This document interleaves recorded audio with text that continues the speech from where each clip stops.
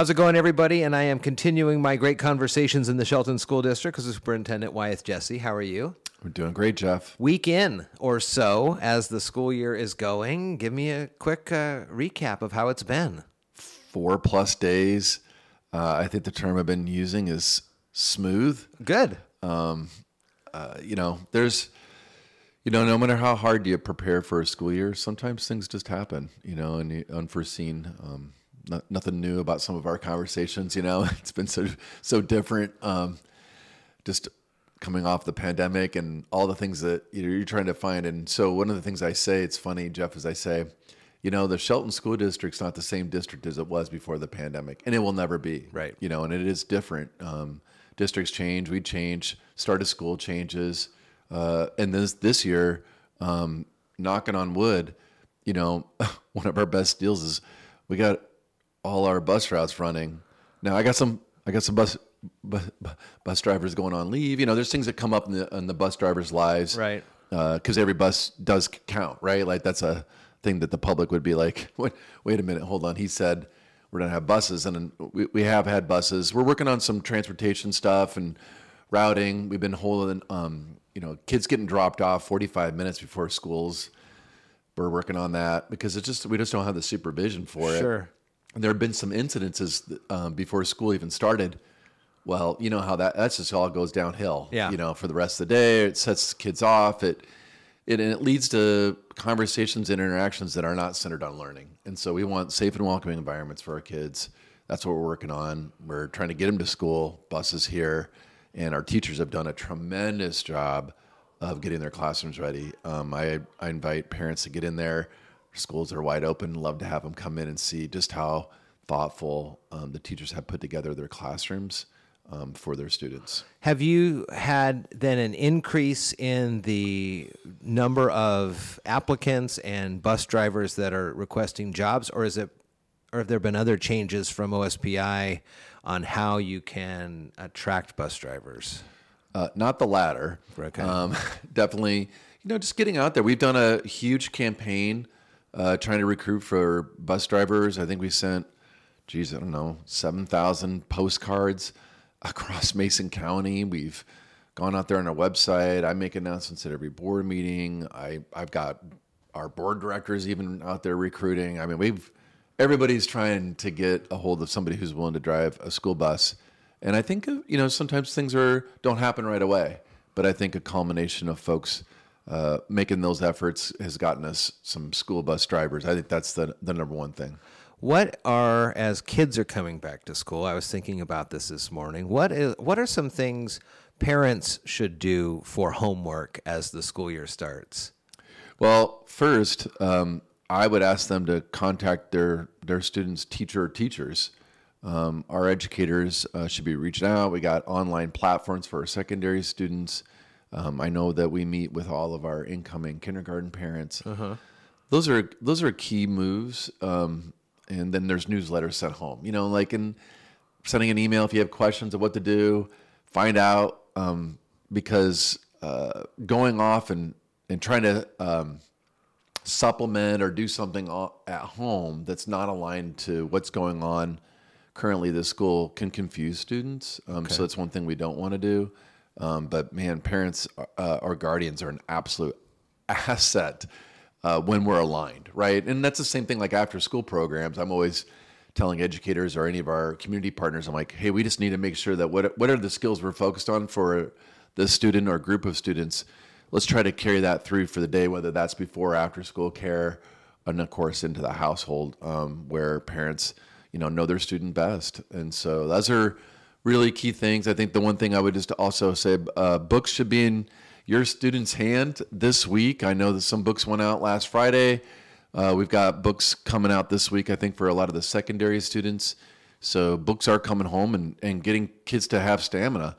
Reading, 10 minutes for every grade they're in. That's what I'm. Wow. That's what I'm really talking about. So, yeah, if you got that second grader, 20 minutes. If you got a third grader, 30 minutes. And so if you got a middle schooler, you get up to an hour. Yeah. And there's nothing wrong with an hour for a middle school, junior high student, and of course a high schooler. But, and it can be a variety of texts. It doesn't have to be just reading the book. can literally be reading any kind of the newspaper, the ingredients on a box. Those are really key things to have print, and kids are reading and thinking. That will help us all around, always. If a parent is starting to engage in this and they're getting the reading going, but they're noticing some struggles, either they have their student read out loud and they're noticing missing words, or they're just not having the attention, perhaps, if it's silent reading, what are the steps and how do they go about? Do they go right to their teacher, or is there a counselor, someone in the schools? Well, first step is stamina is built over time. I know you're a runner, Jeff. So, I mean, and people ask you about running or whatever. You advise me, like, start slow, gradually build it up. Yeah. Take a break, right? They can't run every day. Right. And that's sometimes with readers too. Like, kids are building up that stamina. And if you're a student out there, maybe somebody who you're like, yeah, my kid doesn't really like to read that much. And I've heard that from so many parents and guardians. And I say, well, that's the beauty of what we're trying to do as a Shelton School District. We're trying to give choice to books. Forcing them to read usually is a problematic thing up on front. Making sure kids are into books they like, they enjoy the topics they like to do. I was last year in a classroom, I think it was fourth grade. Yeah, it was fourth grade.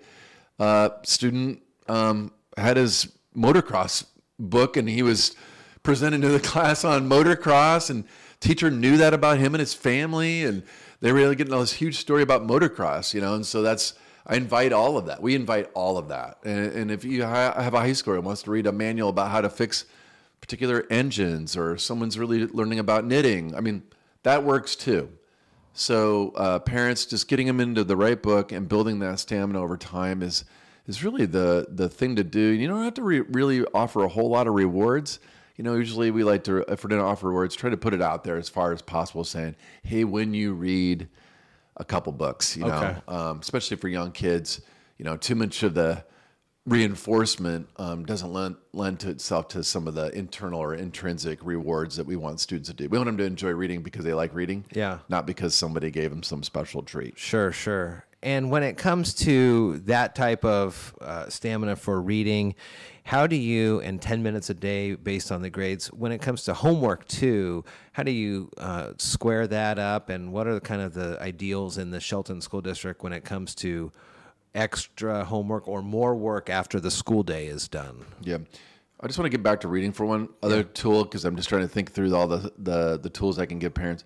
Read with your student, right? If you have a young reader, reading with them, picking out certain words they can read, truly that is really helpful. And just having a dialogue about, or a prediction about what the book is. That's a thing and then older ones, like, get at the same book or share a book and have dialogue around it. So anyway, I just want to put those ideas out there, some additional tools in our family's toolbox around reading. So your other question was around homework time and being able to have, once you're away from school, not having hours of additional schoolwork, I guess.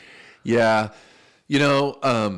Just a general rule, homework should be practice of what was taught at school.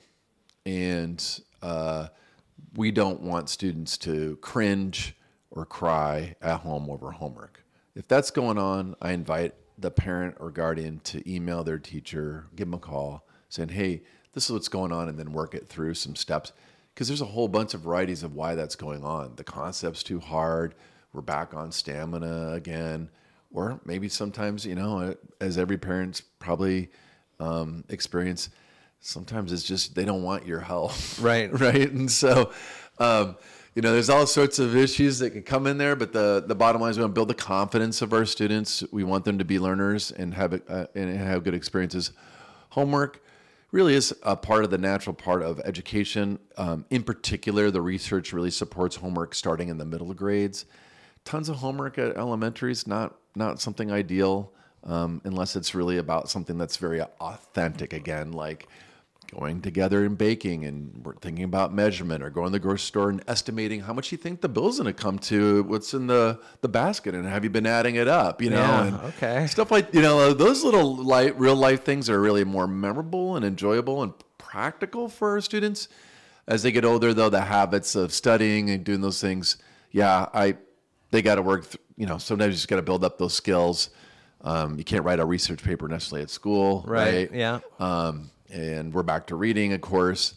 But I would just again invite them to contact their teachers if they're having a challenge with that. There's no reason again just make it so frustrating and grinding it out necessarily. And I know we're early in the school year, and it's kind of a teacher-by-teacher basis, but what are your thoughts on parent volunteers as they become available, or if a parent has some time to volunteer in a school? We love parent volunteers, Jeff. So come on down, contact the front office. We do fingerprinting. That is part of the requirements. Obviously, a volunteer form. They can contact the school. They can help direct them, or the main office here, our main number. We'll help get them set up so that they can volunteer in schools. Schools are the center of communities, Jeff. Yeah. And like I like to remind our educators, that's somebody's baby. Well, sometimes they want to show up and be with their kid, and that's a special thing. And being part of that, and other kids to see parents there that are in their neighborhood, just again accentuates the thing that we want here in the Shelton School District is a strong community centered around educating our students, whether that's core academics, but also citizenship. And so it's just parent volunteers, love them. Very good. Cool. All right. Well, let's check back in a couple weeks, see how else the school year's going. I know there's always things to talk about. You can follow along with the school board meetings in person or on Mason Web TV. Also, you can check out the website, sheltonschools.org, with a calendar of events and plenty of ways to get involved. Oh, yeah. Thank you so much, Jeff. Good to see you. All right. Take care.